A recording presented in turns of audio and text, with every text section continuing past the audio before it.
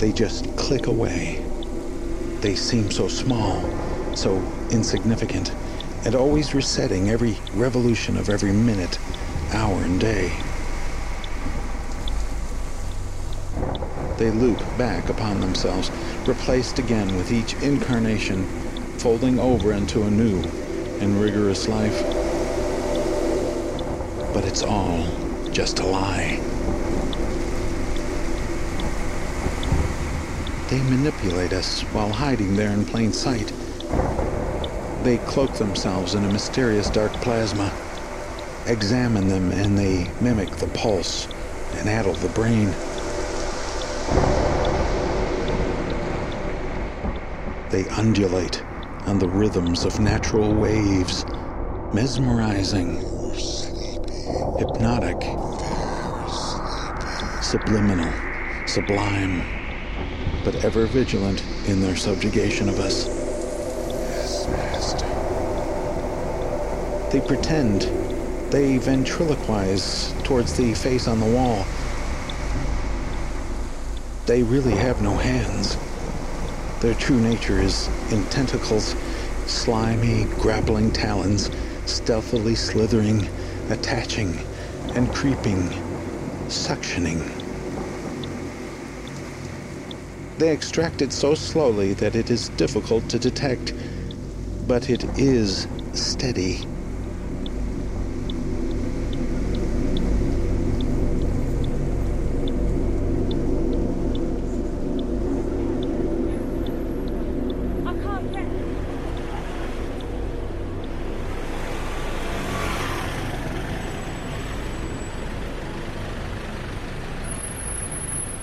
It's the first warm evening of spring.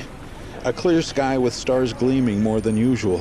It must be a moonless night. I'm at Dean in Old Compton, standing outside the Costa Cafe.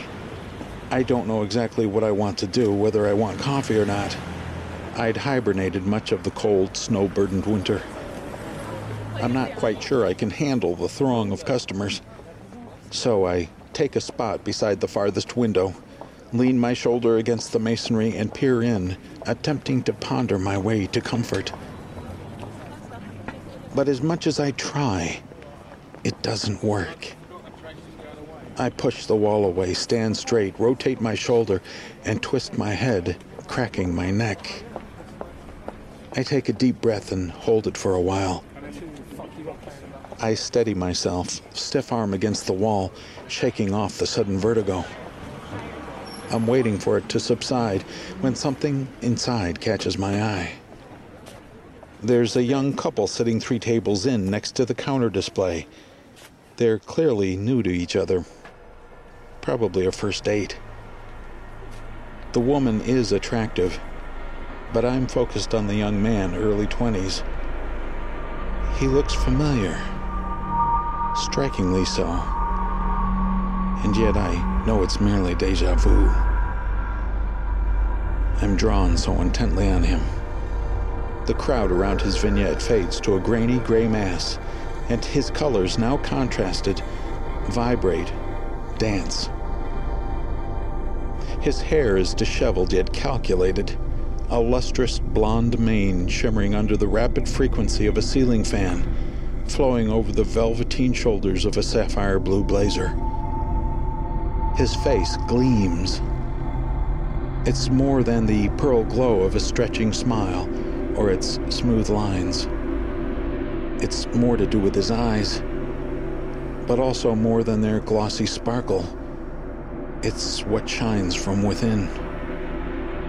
His laughter flows easily, his charm pure, effortless, inherent, and unpracticed. Extending from the collar of his crisp white button-down is an amethyst crystal clasped to a bolo. A bolo, I think? Yet fascinatingly appropriate. Really? A tap on my shoulder breaks the vignette, and I turn to the unshaven face of a man asking for change. I pull 2 singles from my pocket and hand it to the man. Instead of gratitude, there's a look of disgust as he shoves it into his pocket and turns to a passing couple. Suddenly, now the 3 of them look back past me and into the cafe. I follow their gaze to see a commotion in the crowd. Most are now standing, some exiting, some backing away from its central point where the young man was. And then the young man comes back into view.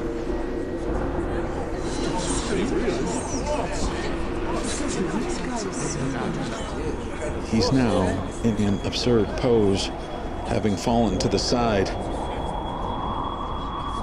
He is now half off the chair, his face pressed harsh against the pastry display, his torso awkwardly suspended between the 2, and his arms dangling limp. I think that someone should prop him up again, so he doesn't look so ridiculous. I want to go in there to help, but there is no room. I turn and stagger from the scene and cross the street. My head is a balloon floating above my body, and I brace myself over a trash bin. The world becomes a screen of flashing blue and white.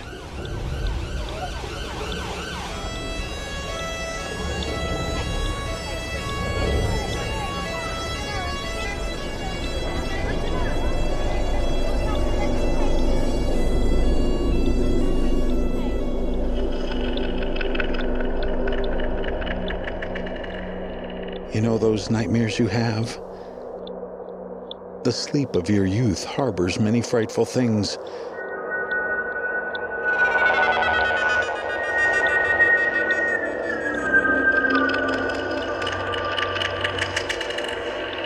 There is where you buried the truth. You're trying to get away. Something is coming. It is not running. You easily move faster than it, but it will catch you because it is relentless.